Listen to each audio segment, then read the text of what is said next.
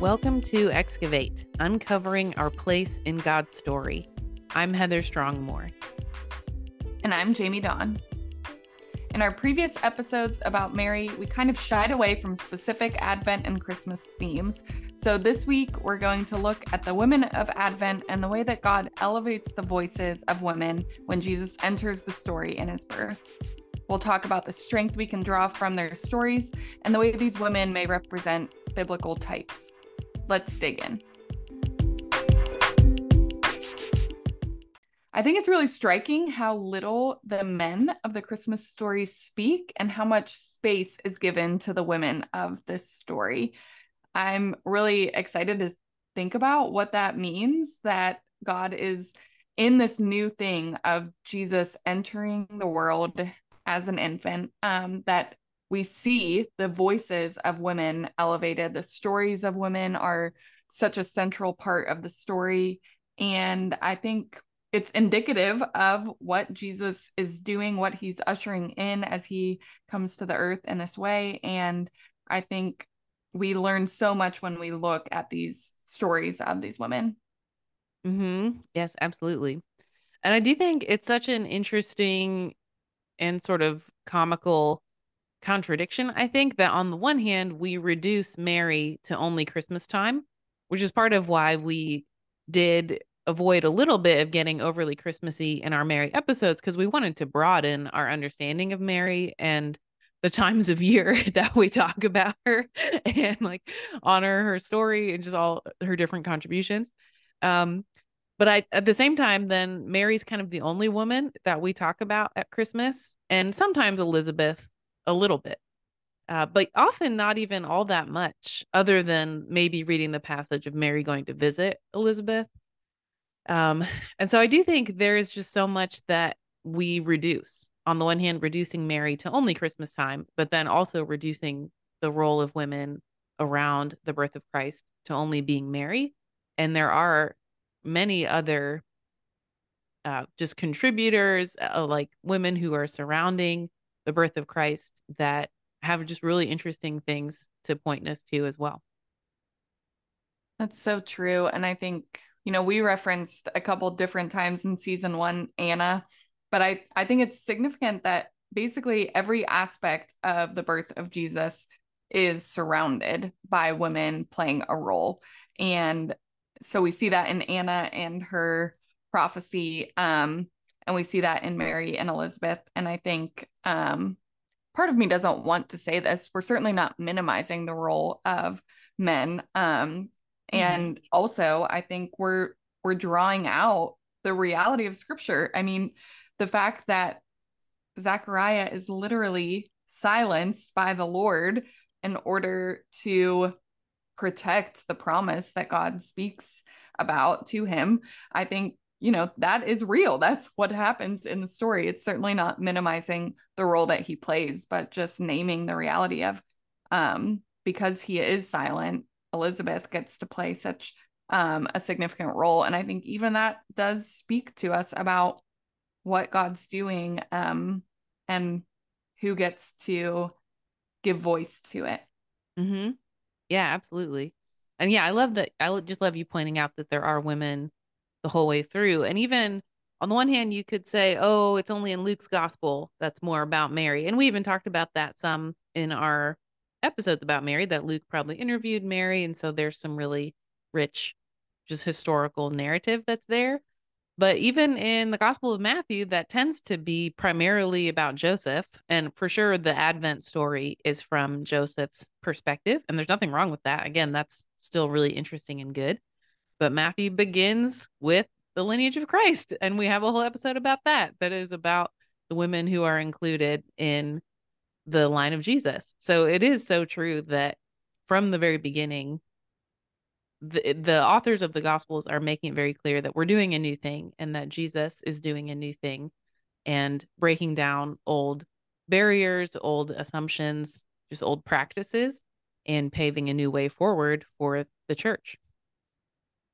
And I just don't think we can overemphasize how striking I think that would have been for the listeners, particularly of Matthew, this gospel that is written from a more like Jewish perspective, and being able to see that thread of the genealogy and the women that are mentioned, like that would have been a very significant thing for the original listeners of it.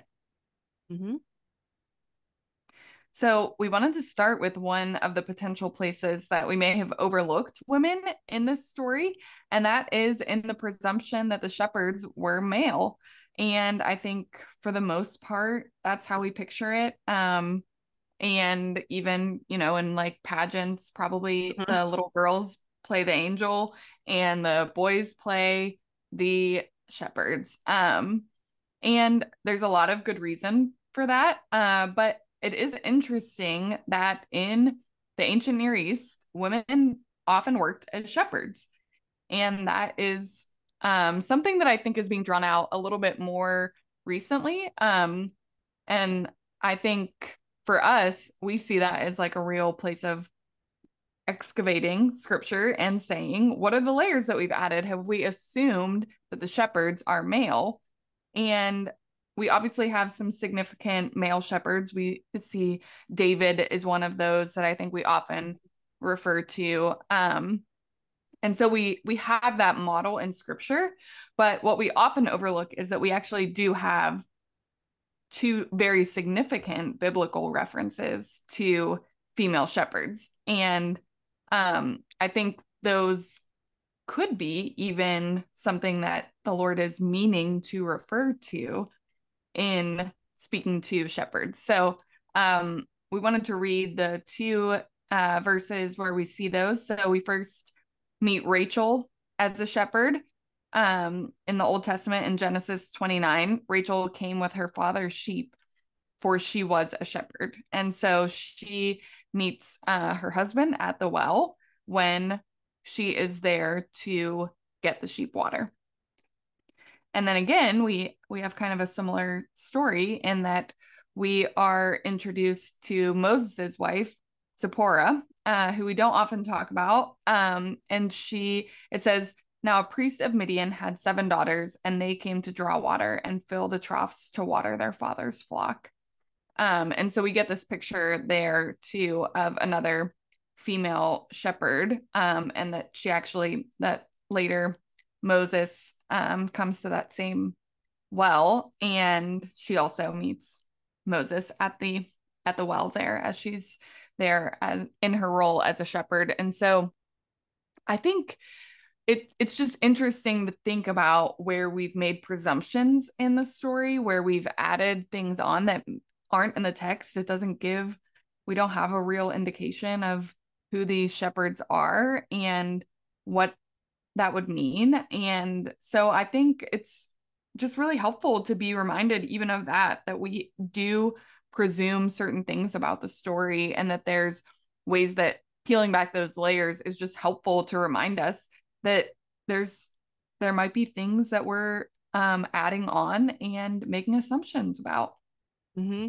Yeah, totally. Yeah, a friend of ours suggested this like theory slash like somewhat newer scholarship to us somewhat recently in the last few months. And my initial reaction was incredulity, really. I was kind of incredulous of like, what? No, that sounds like maybe some like just retrofitting of something to be more PC, whatever. Of just like sometimes we can have like wishful thinking a little bit of like Mm-hmm. reimagining everything in ways that can be a little bit irrational or like not based on fact. But as we've said in previously on the podcast, we use scripture to interpret scripture. And it's very persuasive to me that we do see, as Jamie was mentioning, these other key players of key female shepherds. And so I just think that's worth paying attention to, that it doesn't and these passages about Rachel and Zipporah don't seem like they're exceptions or this was a really strange thing. It doesn't treat it in any way as though this was super unusual. It kind of is fairly matter of fact. And so it seems like the role of being a shepherd was just pretty gender neutral, that it probably depended on the makeup of your family and like the makeup of your kids and who was available and who wasn't. And it seems like it was pretty open-ended. Yeah, I think I I don't mean to make presumptions, but I would probably guess that some of our listeners would assume that we would just like be really excited about that. But we both had the same response to that new scholarship because I think it's so, like you said, it's so easy to make things retrofit after the fact. But really, it was looking at these verses that made it become a more compelling theory to say, oh, it's not just that like we saw a female shepherd on the side of the road when we visited Israel, but rather like we actually have this in the word. And these would have been obviously women that are talked about in the story that Israel tells Israel self. Like the people of God are rehearsing the stories of these matriarchs and patriarchs. And so I think that would have been stories that are very familiar to the the people of God as they are, reminding one another of them. And I think what's significant about this for me is that potential of like both men and women are have this kind of supernatural experience if we I mean we don't really know the gender of the magi. We'll get to them later in the story, but I would say like based on the education that would be required, it's probably kind of likely that they are men. And so there's something for me that's I think the significance that I can draw from perhaps female shepherds is that both women and men are experiencing a supernatural invitation to join in the story, to come and see, and to have this moment of announcement from the Lord. Mm-hmm. Right. This is what's interesting too, is we could make a case that shepherds were men because we have Psalm 23, the Lord is my shepherd, and we have John 10, I'm the Mm-hmm. good shepherd. Is it John 10? Mm-hmm. Um, you could say like, oh, see, shepherds are men. You could also make the case that God and Jesus are creating opportunities for women to identify with them, which we have seen in other places. We see God Mm-hmm. using maternal language about God's self in the Old Testament. We see Jesus using maternal language about himself. So I think that's a really fascinating additional context for those passages of that they're kind of using a gender neutral role to describe themselves to the people of God. I think could be really lovely that you could see a man as being the good shepherd, as like a father shepherding us, and you could also see a woman. You could see a mother shepherding God's people. And I think that's really interesting to think about and to add to our imagination. Yeah, that's so good. Um, the references as I was kind of digging into this to research for this episode, several of the references were like pointing to pastoral language around shepherds, and so the significance that women may have always been shepherds would just add to potential support for female pastoral shepherds. Mm-hmm. Exactly. Yeah, and Jamie, you had mentioned as we were chatting beforehand about even if these are the only two female shepherds in scripture, there's still some really interesting prophecy in a sense there. So do you want to talk more about that?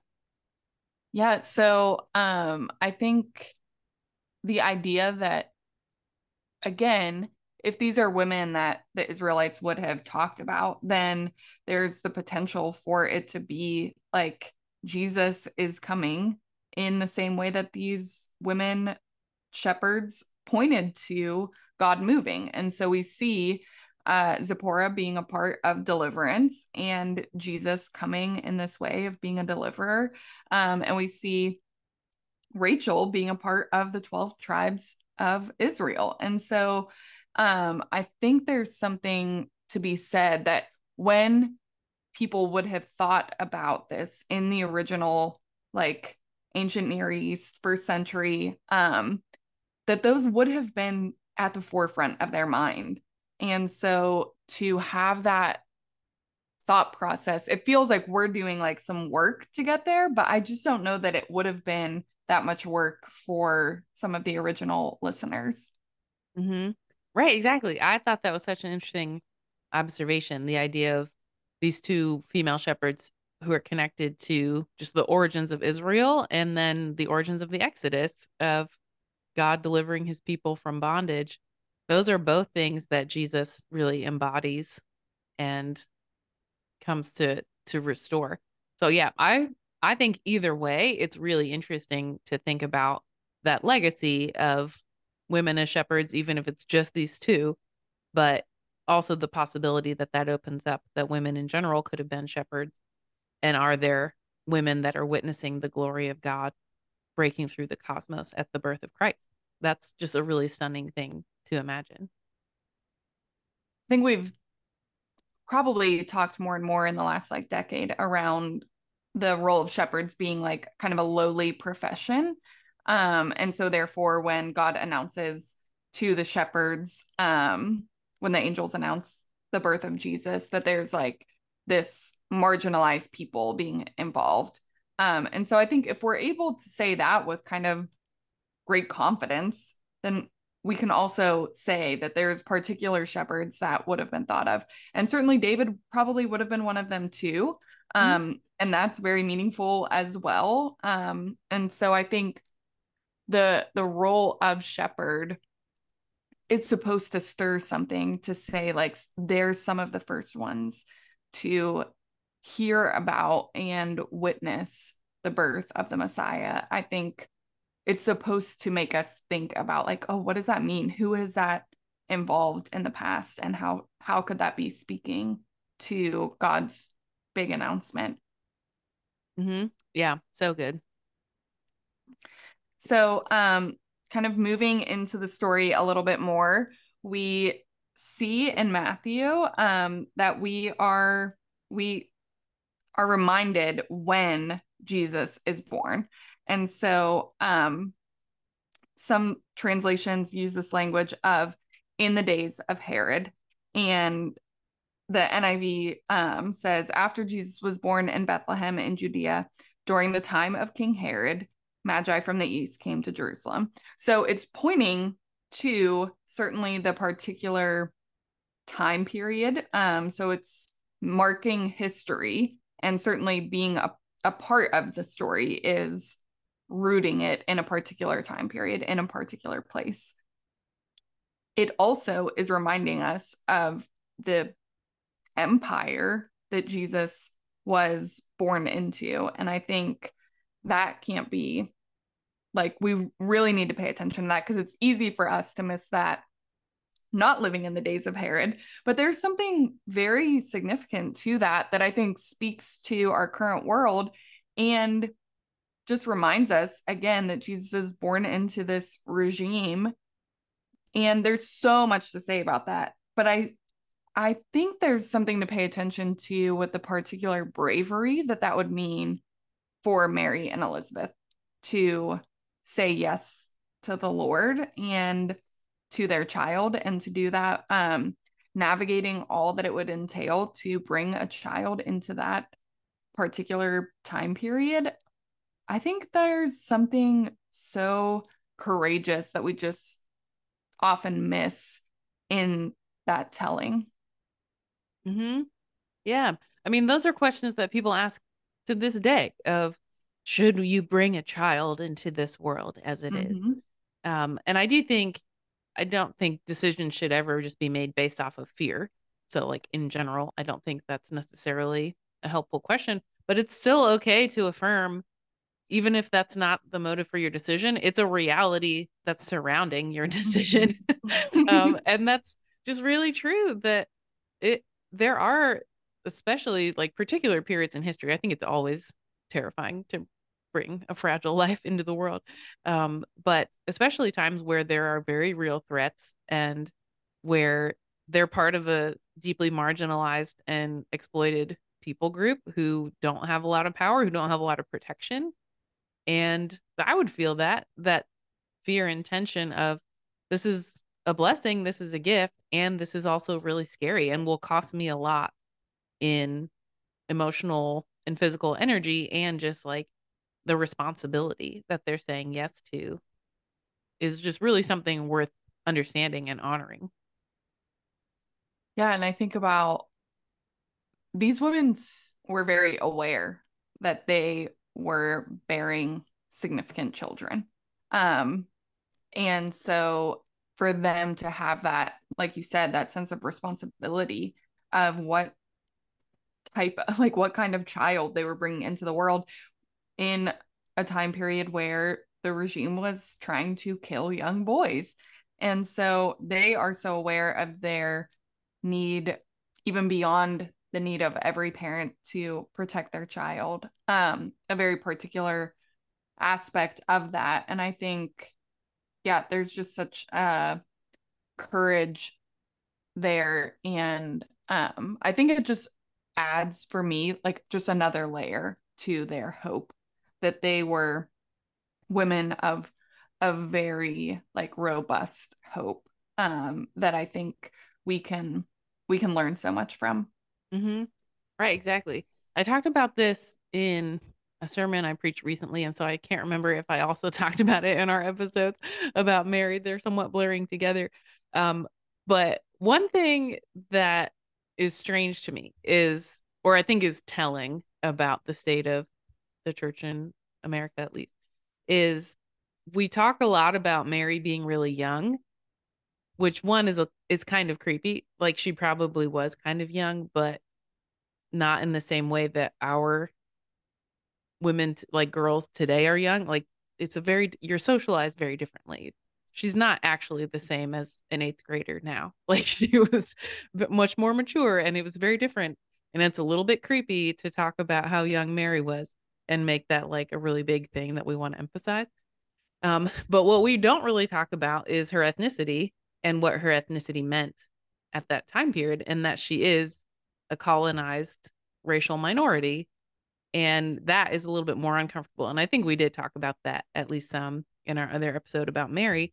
But it also really does, to your point, Jamie, it does really amplify the hope that they embody because I think that also gives Mary's Song of Praise, the Magnificat, that much more power that she's someone who has every reason to doubt the goodness and power of God in her life because her lived experience would be very marked by powerlessness and marginalization and historical silence from God over the last 400 years. And yet God visits them in a way that is so clear and profound and good that both of these women are bursting forth with praise and hope for the character of God. That the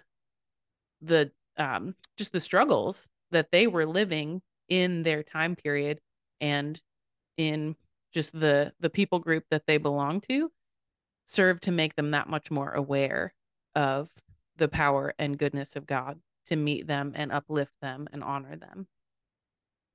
Yeah. It's it's why Mary can say in her song of praise that the Lord meets the lowly. Mm-hmm. And it's not her just being like falsely humble in this moment of like, oh, you want me to carry the Lord? But she really is aware of the fact that God actually does meet us when we have no other way that the Lord is meeting those all of our needs. And I think when I think about Elizabeth too, we talk about her being old, which we normally do that in a way that speaks to what we think about aging, in the sense of like, she is old, she was forgotten. And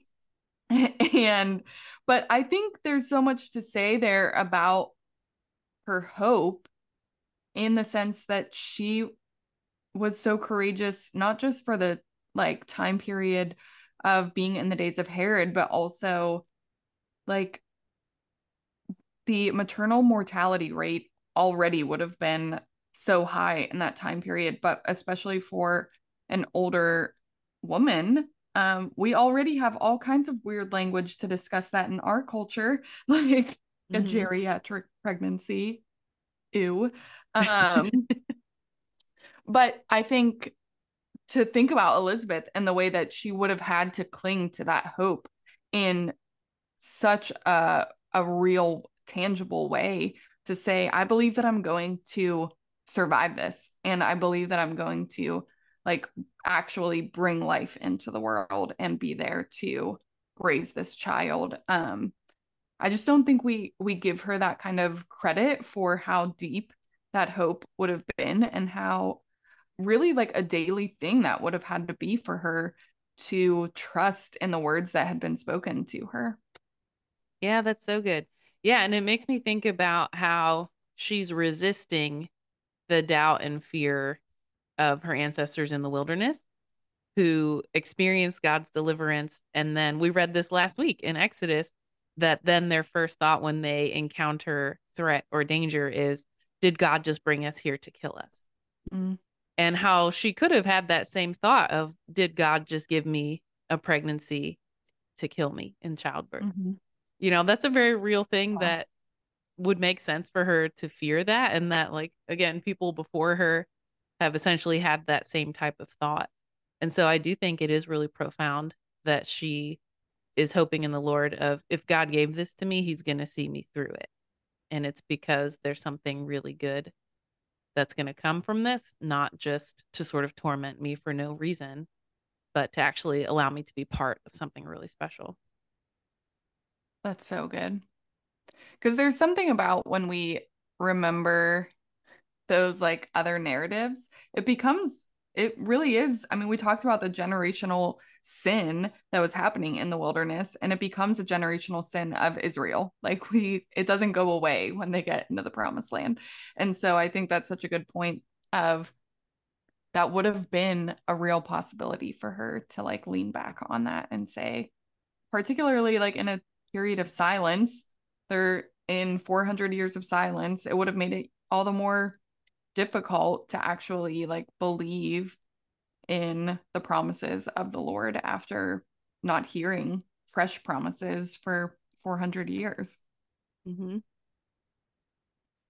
So, moving as we just want to keep like unraveling some of these threads of ways that women are just consistently woven into this story, we wanted to talk a little bit about typology as a way of reading scripture.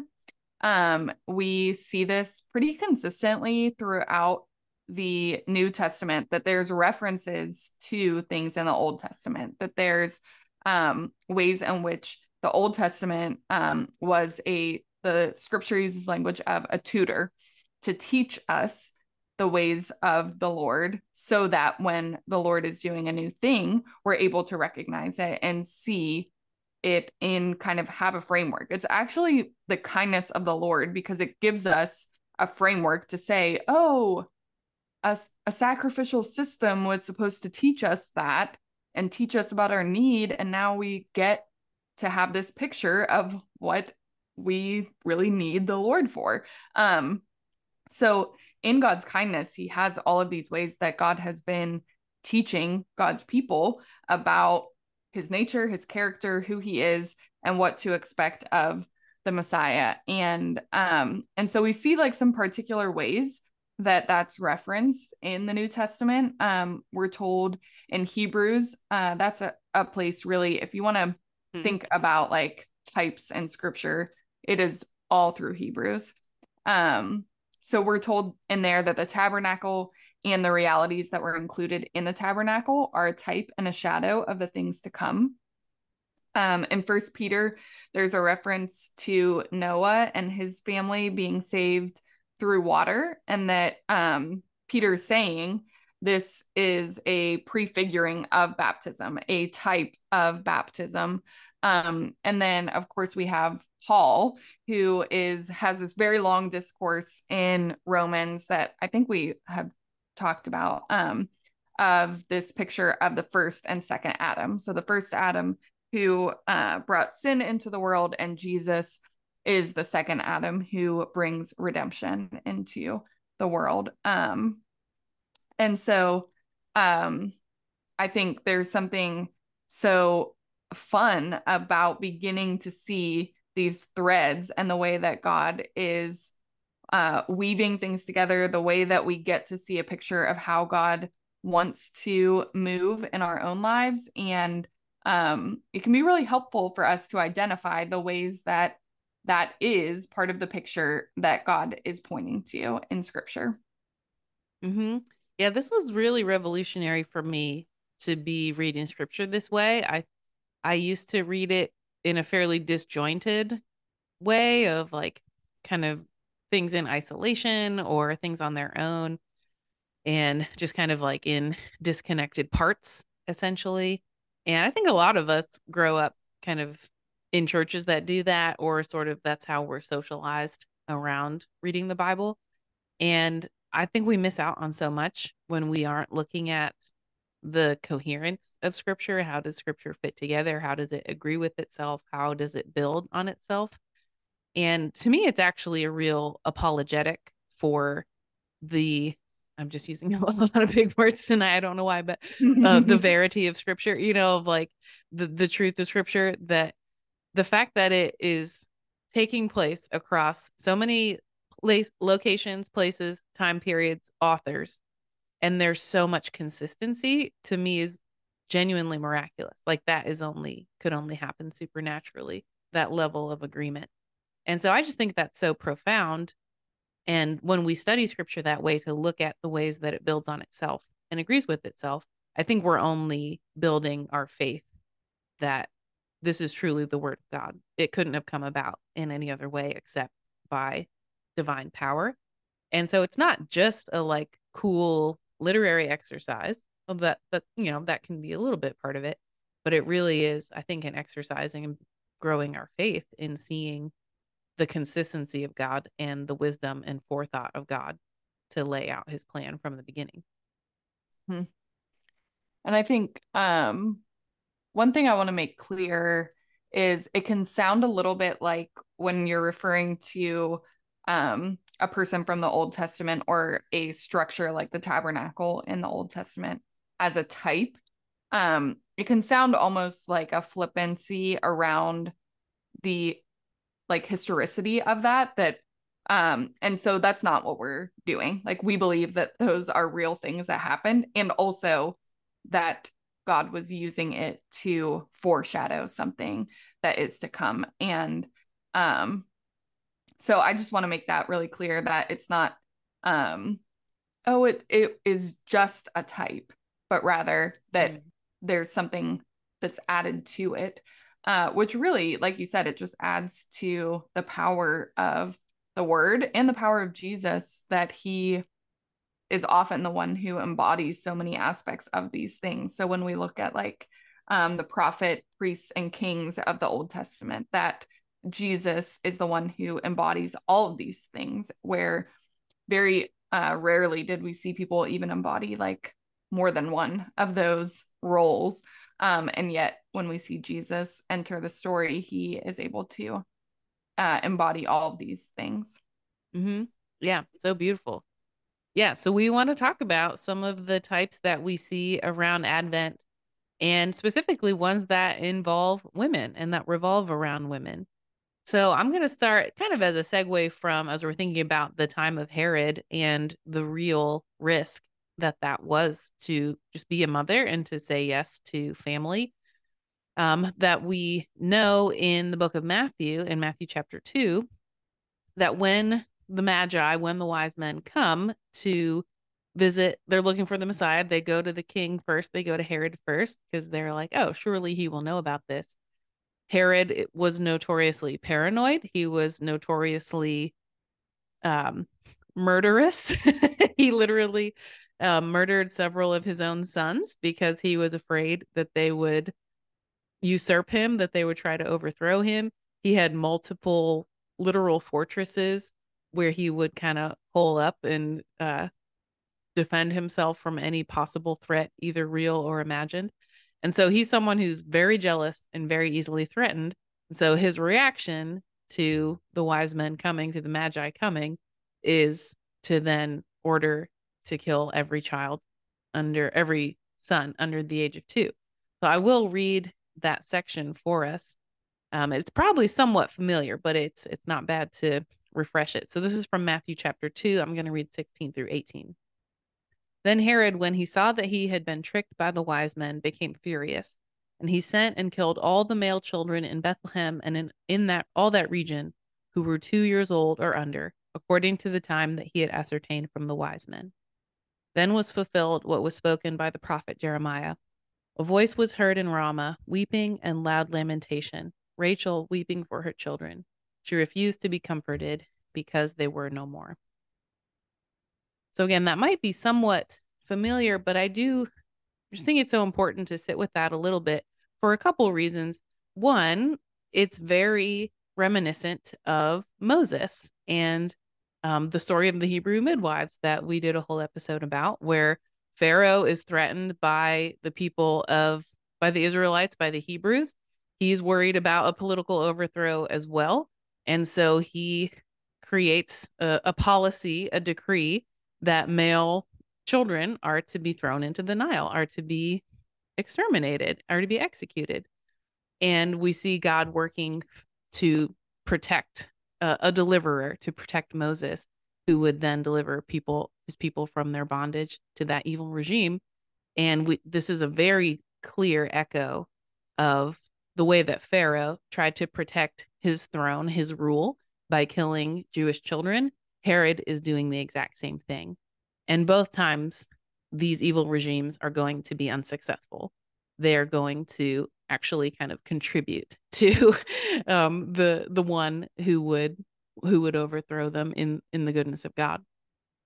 And I want to sit a little bit too then with, so we have this, I think, really lovely type of Moses and Jesus and this really beautiful parallel.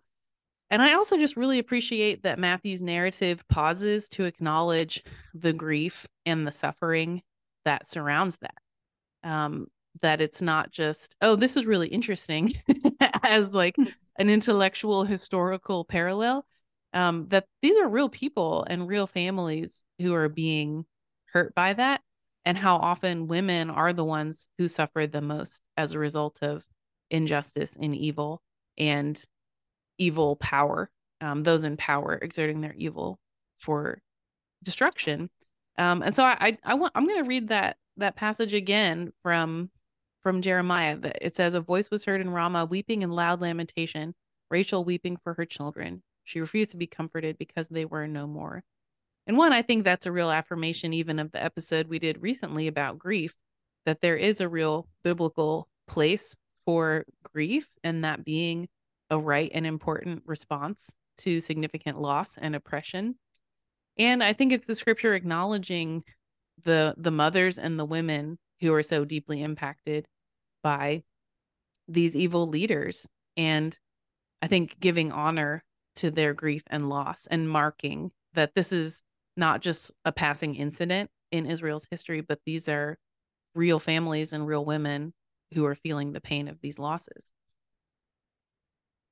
Yeah, I love the way that you've pointed that out. And I think there's something about even the other stories that we've talked about. There's something about these like wailing women of scripture that we are supposed to learn from. That like they're not saying Rachel is silly or hysterical. Like there's not a sense of that at all, but rather like it's supposed to point us to how deep the loss is. But it's pointing out basically like these women are right to be wailing. This is the appropriate response.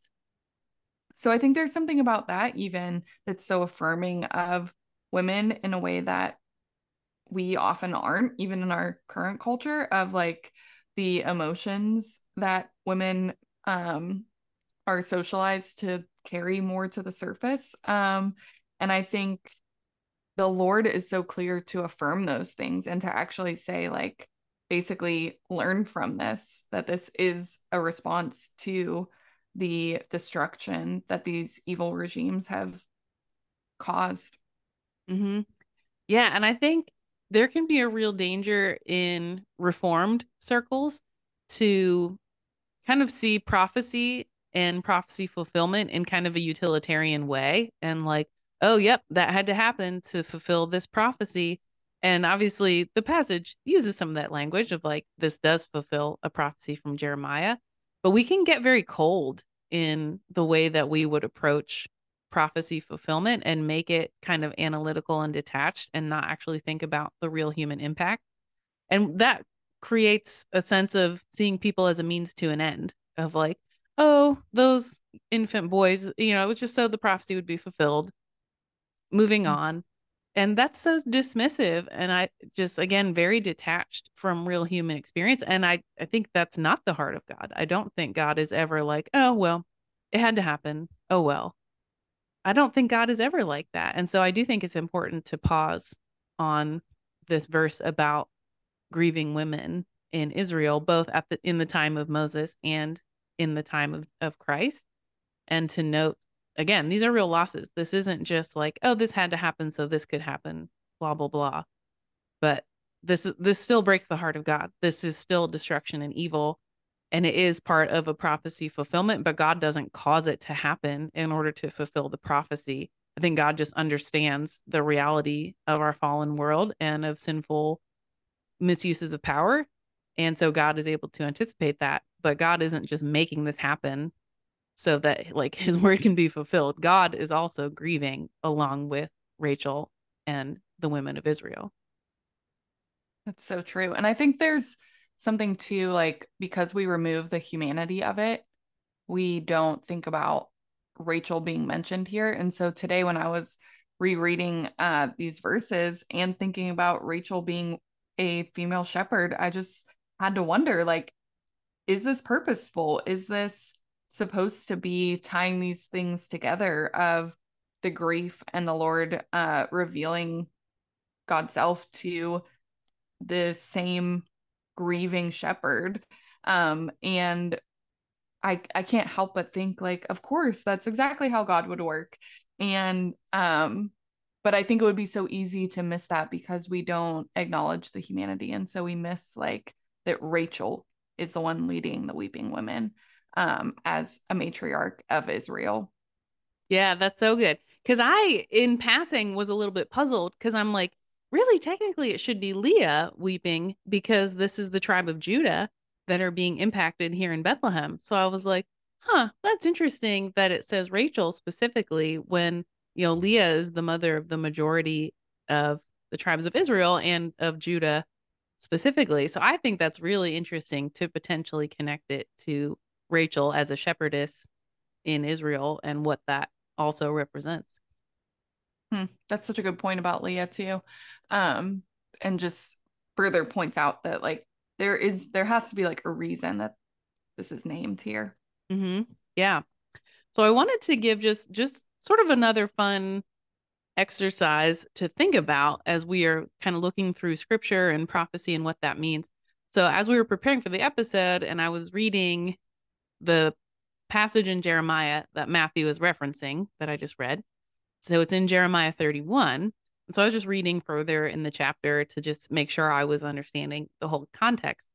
And most of the chapter is about a promise of future restoration for Israel. It's a prophecy about the coming exile, and also the whole book of Jeremiah is a prophecy about the coming Babylonian exile and God's promise of future restoration. And so I was just going through, and Jeremiah 31:22 just caught my attention. And so we want to like just discuss it with y'all for a minute so you can keep thinking about it as well. So is God is speaking through Jeremiah, again, speaking to a future restoration. And it says, return, O virgin Israel, return to these your cities. How long will you waver, O faithless daughter? For the Lord has created a new thing on the earth. A woman encircles a man. And Jamie and I at different times had both seen that and we were like, what? What does that mean? That's very specific that it's a new thing, a woman encircling a man. What on earth is that about? And we don't totally know. We were looking in the ESV Study Bible, which isn't always going to be the most helpful when it comes to explaining women in scripture. Part of what they said was it may be sort of a colloquial proverb that was unique at the time and that we don't really know, the meaning of it has been lost over time. And they gave kind of multiple other interpretations of essentially like the weak being restored by the strong or something like that. And the study Bible said ancient interpreters used to think that it was a reference to Mary's womb encircling Jesus. And what the study Bible said, oh, that doesn't really seem to fit the passage. Modern scholars don't really think that. And I'm like, maybe disagree. So I just think it's interesting that it's saying a new thing, a woman encircling a man. What the heck is that talking about? And it's in the midst of this passage that's speaking to, again, future restoration, and in which we have a specific prophecy about Jesus that the book of Matthew references. So we just wanted to put that out there to think about and consider. Yeah, I think there's so much there that's so compelling, but honestly, some of our ancient interpreters had less fear around their like Marian. I think a lot of like Protestant theologians now have a fear of making Mary like too much, because we don't want to appear like overly Marian about it, and which would be like a more Catholic interpretation of it. And so I think it makes sense to like ask the question, what did ancient scholars have to say about this? Because they didn't have that same hesitancy to ascribe honor and dignity and even prophetic reference to Mary. And so I think that's very interesting, even just for that reason alone. Yeah. So I just switched over to the NIV, which, so the ESV is a more literal word for word translation, and the NIV is a little bit more like translating general meaning rather than necessarily word for word. So the NIV says the Lord will create a new thing on the earth. A woman will return to the man, but there's a translator's note of, or the woman will protect the man, which is also, I just feel that's interesting. Mhm. So one thing that we were thinking is that, first of all, a lot of Old Testament prophecy is about multiple things. It's often for Israel in the immediate short term, and it often has layers of future prophecy for God's future kingdom. And that's well known. That's not something that we are saying or like making up. That's something that most Bible scholars would acknowledge or say.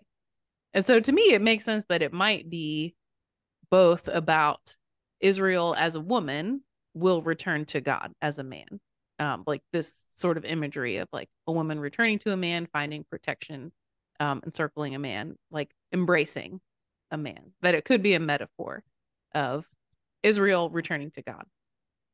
And it could also be about the mother of God, literally encircling, protecting, embracing the Son of God. So we just thought that was super interesting. That has potential significance for Christmas time and for Advent prophecy. So we wanted to bring that to your attention for y'all to think about and potentially research on your own.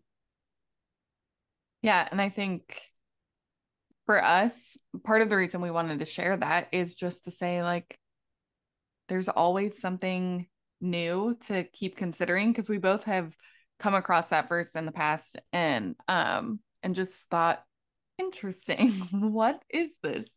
And I think it it points us to the mystery of God's word, the like consistent revelation that God gives, in the sense of like ancient rabbis used to talk about the word of God as like a gem where you keep turning it and seeing like a new aspect of it. And so I just think there's the invitation there, that we ourselves have experienced of the Lord continuing to reveal something new.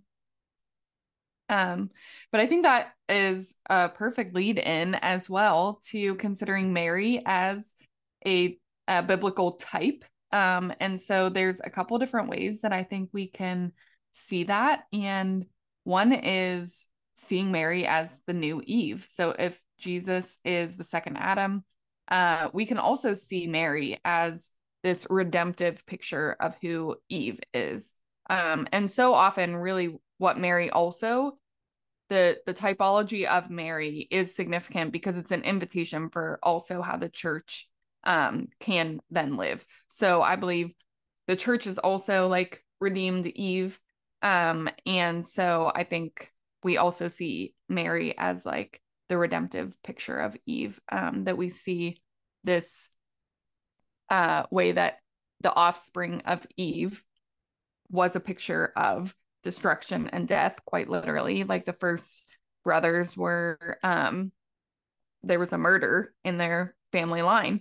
And I think we see that picture of like life coming from Mary being this kind of typology of a new Eve. And I think there's so much that we could unpack just with that one alone, but I think we'll leave our Eve episode to kind of do the work of that one. And the one that I'm really intrigued by is the way that Mary, just in general, bearing the Lord, this language that was a lot more common again, like in some ancient study of Mary, is Mary as the God bearer, and what that could mean for us. And I love this picture of Mary being basically like a second ark, that she is carrying the new covenant within her. And when we think about what is in the Ark of the Covenant, that was the symbol of the covenant that God was making with God's people. And if you are at all familiar with that, you might be thinking of stories where like the Ark was lost, and we see just great care and holiness attributed to it. And so part of what was in the ark, that made it holy, was that it contained the Ten Commandments, it contained manna, and it contained the priestly, Aaron's priestly rod. And so these were, and the symbol of the presence of the Lord coming with them. And so the presence of the Lord is what really was significant about the ark, and that these were ways in which the presence of the Lord was depicted, within the tangible aspects. And when we think about who Jesus is, all of these things are reflected. That Jesus is the Word made flesh, that Jesus is the bread of life, and that Jesus is our great high priest. And so I think it's so beautiful to think about that picture of Mary carrying the new covenant in this way. Yeah, that's beautiful. This is so funny. So my brain went to a totally different direction when I saw the word arc. And I think it actually also works because I think what you're saying is the most accurate one. But there might be additional layers where I thought of Moses again and the basket that he's in the Nile. The word for basket is ark. And that's kind of an echo of Noah's ark as well, of God Mhm. preserving and protecting his people, defending his people, and giving them a future hope. And for sure, of course, Moses as the deliverer of his people from bondage. So yeah, that I think is also so interesting to think about Mary as a symbol of hope, of protection, of like a preserver and a way forward for new life and deliverance. I just think is really lovely. That's so fun. I wonder if it's the same word. We should look that up to I see is it the know. same word in the Hebrew the whole time? Because Interesting. is Ark of the Covenant the same word as like Noah's Right. Ark? I assume so, but I don't know. That is very interesting. Wow. I love that that's like what you thought of when you saw the word too, um because I think there's so much about that that's just very like compelling for us as we think about what what that means, that God was so intentional to like weave these things together again to give us these pictures of refuge and protection, and that God will be the one to make a way, where even Moses, kind of having this mysterious way. There's so much about Moses' story that we talked about. But I think, yeah, it points to God really being the one who does make a way. Um, and I think this picture of Mary as like the one who bears the presence of the Lord within her is a really beautiful way of thinking about Mary as a type and what that invites us into, that we carry the presence of the Lord within us. And do we think about the magnitude of that? Do we think about that as bearing the Lord in the world and just what that really means? And even these different aspects of the ark, to consider, like, if Mary was carrying the word made flesh and we are the ones to be obedient to that word, and to offer that like fresh word to other people, I think there's something for us to think about that and what it is to be sustained by the bread of life, and to offer that to others, to say, come and, the scripture that we read just last week about the bread without cost. And then this priestly rod is such a picture of like the Lord being the one to both call Aaron, like that's part of what the priestly rod was. And so I think there's something there for us around that picture of calling and anointing and being a priest unto the Lord, that we are always supposed to be ministering first and foremost to God and God's heart, and to be priests unto the ministry to the Lord of just ushering in God's presence everywhere we are. And so I think there's so much there when we think about the invitation that gives us of what it is to bear God's presence within us and to invite other people through our very lives as we do that. Mm-hmm. Yeah, that's so lovely. That's such a good reminder.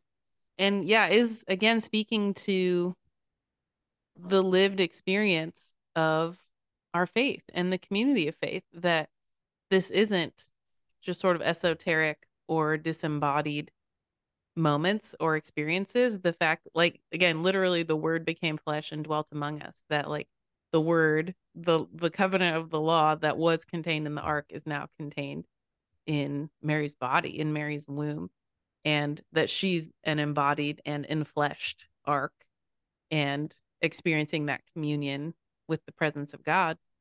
It just makes it so real. Like, again, these aren't just sort of abstract theological concepts. They are theological concepts, but they are embodied concepts.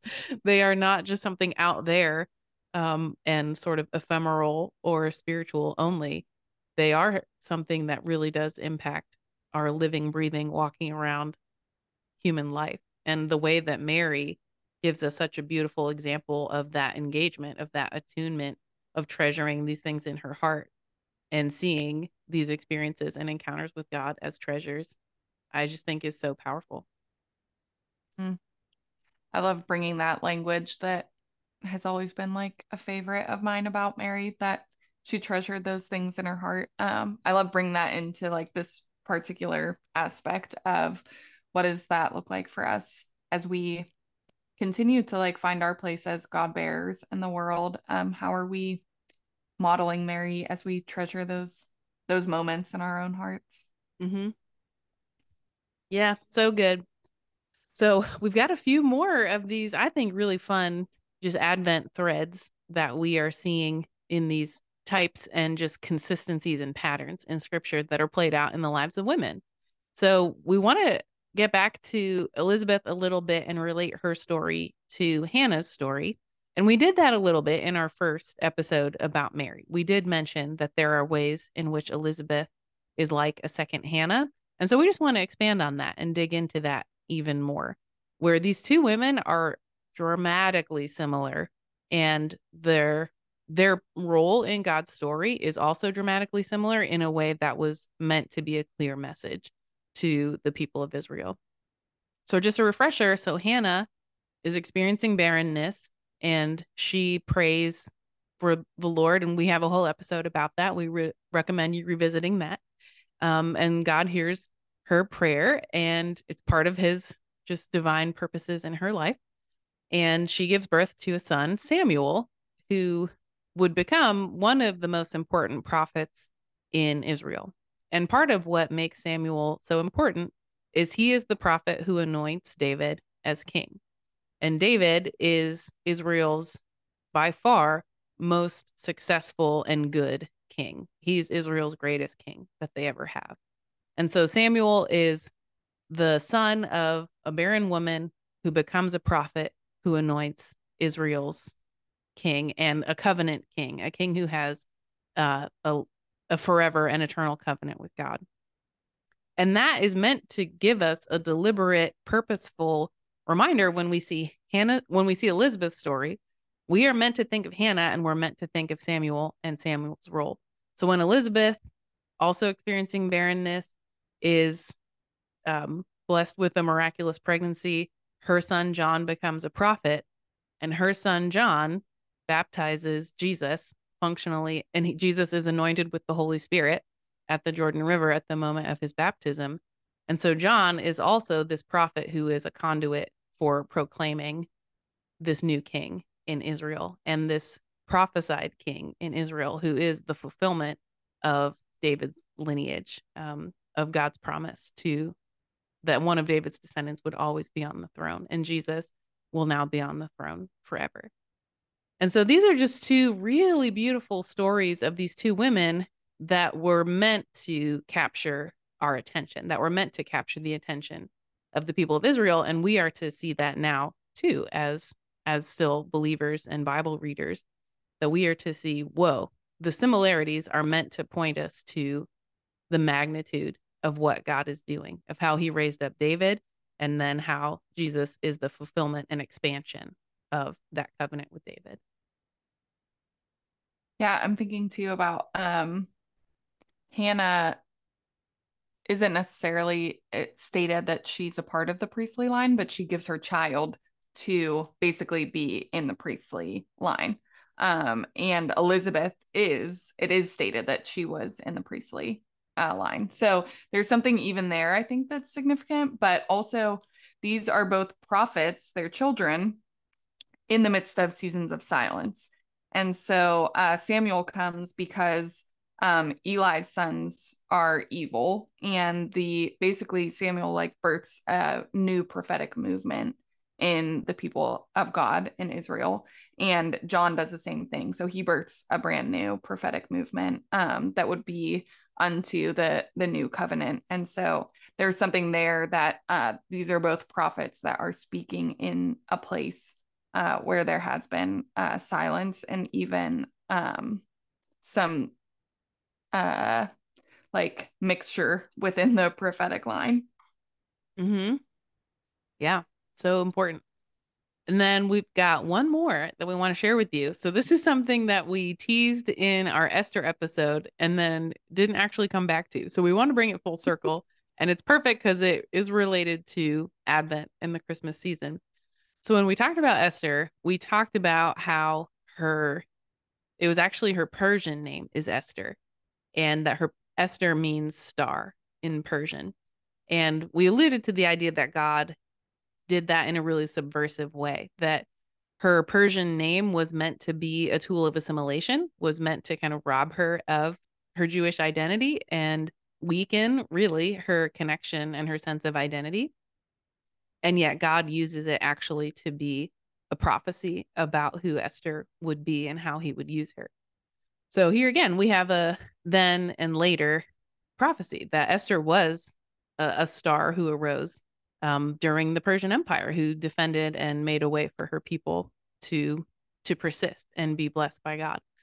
And there is, I think, a real foreshadow in her name of star of what would lead the Magi, of the wise men, to the birth of Christ. As we well know from all our children's Christmas stories, they follow a star. And so I do really think it's meant to be a prophecy and a foreshadow of the ways that God would use the presence of the Israelites in exile in Babylon and then in the Persian Empire, which are to the east, of Israel as we have these wise men coming from the east. This was the region where the Israelites were taken unwillingly, where they were experiencing a really unwanted and difficult season of life where they were chastised by the Lord and had to have a really deep learning experience. And also that they brought the scripture with them and they worshiped God and they learned to honor God in a new way and they learned to stand in their Israelite identity in really beautiful and profound ways and resist idolatry. And part of how God honors their legacy in exile is through wise men. We actually see Daniel working alongside the wise men in Babylon, that they learn the Hebrew scriptures. And in their sort of pluralism, in their desire to just pursue scholastic interests and academia, they're reading widely. And it's through reading Hebrew scriptures that they understand, hey, this star lines up with prophecies that we have read in Hebrew scripture. And that really sparks our interest. And we want to go see what that's about. And that God leads them by astronomy, which was also just part of their scholarly work, and part of their work as wise men was to study the sky. And so God is just meeting them where they already are, where they are interested, where they are focused. God is revealing himself to them and leading them to the gospel, leading them to become really like to spread the church in the early world at that time. So I just love that idea of like Esther as a star, as a prophecy of Israel's legacy in exile in the East, and that God would bring that back to allow the gospel to spread throughout the world. It's such a fun picture. And I think, like you said, it points to the fact that the gospel is doing what God always intended for God's people to do. But the birth of Jesus is this kind of culmination point of the gospel actually being a blessing to all nations, and all nations being able to hear that and come to it, that they get to come and see this king. Mm-hmm. I think there's so much there that's really fun. And I've always loved the idea that the Magi are like at work and that the Lord like interrupts them, meets them in their workplace. It's very like vocational stewardship moment of the Lord meeting them in the midst of, like you said, exactly the things that they were interested in. And so this picture of like these potentially female shepherds who were kind of doing like lowly work, and the Lord meeting and inviting the academics of the day to come and see that that the birth of Jesus is bringing together potentially women and men in that picture, but also that the gospel really is for everyone, that it's for all nations, that it's for all people, and that there's a way of the expansiveness of God's kingdom being revealed even in the birth of Jesus, which I think is so beautiful and powerful. We want to really just thank you for being along with us for this exploration of all of these different Advent threads. And we hope it's been meaningful to you. I think one of the dangers of the Christmas story can be familiarity, and just having that be kind of, we read it every year and it's just kind of becomes cute and sanitized. And so we hope that this has been an invitation to hearing from the Lord in just a new and fresh way in the midst of this season. And we do pray that you would have a very meaningful end of your Advent season and Christmas. And we hope that this has added to it and brought new life to some of these passages. Thanks for listening with us and for joining us in this Advent season. And we do want to remind you that we have our merch for sale. And so you can find that in the show notes, and continue to share these episodes with friends. And you can find us on social media at Excavate Podcast. And if you want to review and rate this podcast and whatever platform you're listening to it, it really does help people find the podcast easier and helps share it with other people. So thank you so much for joining us. And we hope that this has helped you continue to uncover your place in God's story.